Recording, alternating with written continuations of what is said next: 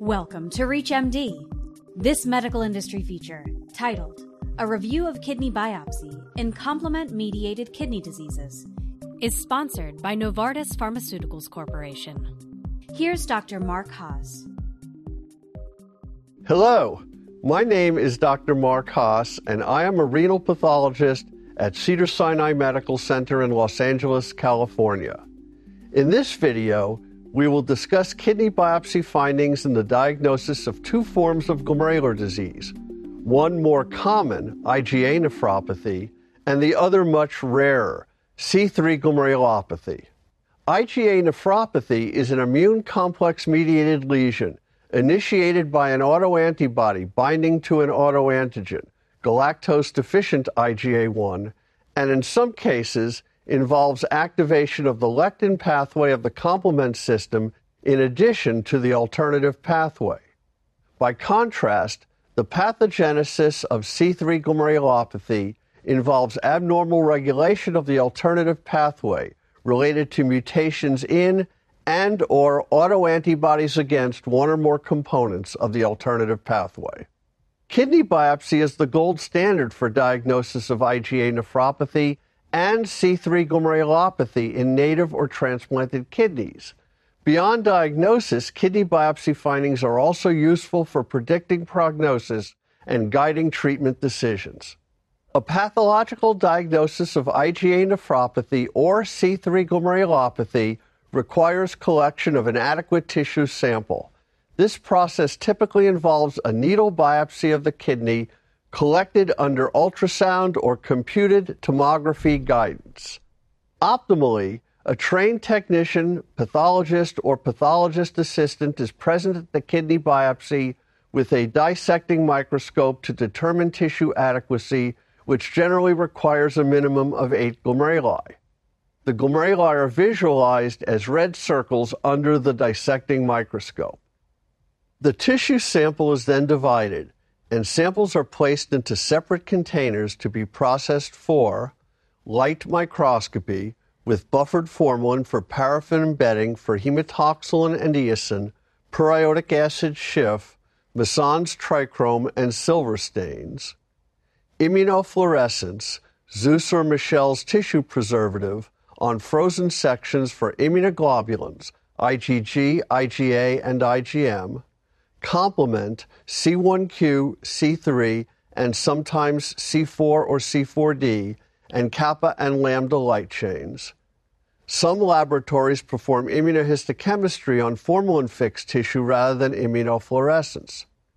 Tissue for electron microscopy is fixed in 2 to 3% glutaraldehyde or 1 to 4% paraformaldehyde.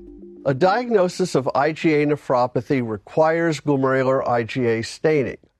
This staining is mainly in the mesangium with or without concomitant capillary loop staining. IgG and/or IgM may or may not be present, but when present, staining is less intense than for IgA. C3 is present in more than 90% of cases. C1q, indicative of classical pathway complement activation, is typically absent. Electron microscopy is usually not required to diagnose IgA nephropathy, but may be helpful in ruling out some other lesions. Electron microscopy shows mesangial electron-dense deposits, sometimes accompanied by subendothelial and more rarely subepithelial deposits. Biopsies showing IgA nephropathy are graded according to the Oxford MEST-C scores that identify 5 histopathological features: M, mesangial hypercellularity; E, endocapillary hypercellularity; S, segmental glomerulosclerosis; T, tubular atrophy and interstitial fibrosis; and C, cellular or fibrocellular crescents. C3 glomerulopathy has 2 morphologic forms: C3 glomerulonephritis and dense deposit disease.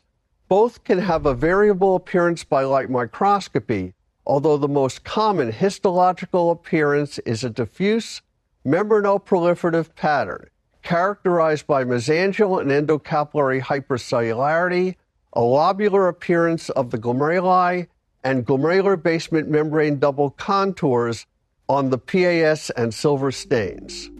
By immunofluorescence, C3 glomerulonephritis and dense deposit disease both show dominant glomerular staining for C3, with only weak or absent staining for immunoglobulins or C1q.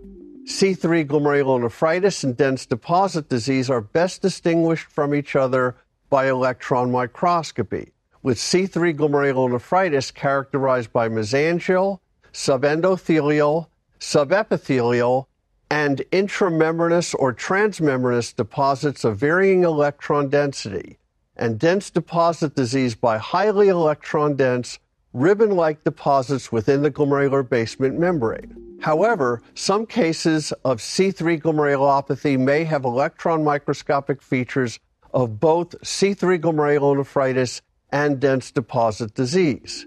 In summary, kidney biopsy is the gold standard for diagnosis of IgA nephropathy and C3 glomerulopathy. The accurate interpretation of kidney biopsy findings is important, not only for diagnosis, but also guiding clinical management of these conditions. Thank you for your time and your interest in this video. Updated ICD-10 codes were recently approved for complement-mediated kidney disease. Learn more about how these ICD-10 codes aim to address gaps in diagnosis, surveillance, and research of complement-mediated kidney disease on the Renal Halls of Science. This program was sponsored by Novartis Pharmaceuticals Corporation. If you missed any part of this discussion, visit reachmd.com/industry feature. This is ReachMD. Be part of the knowledge.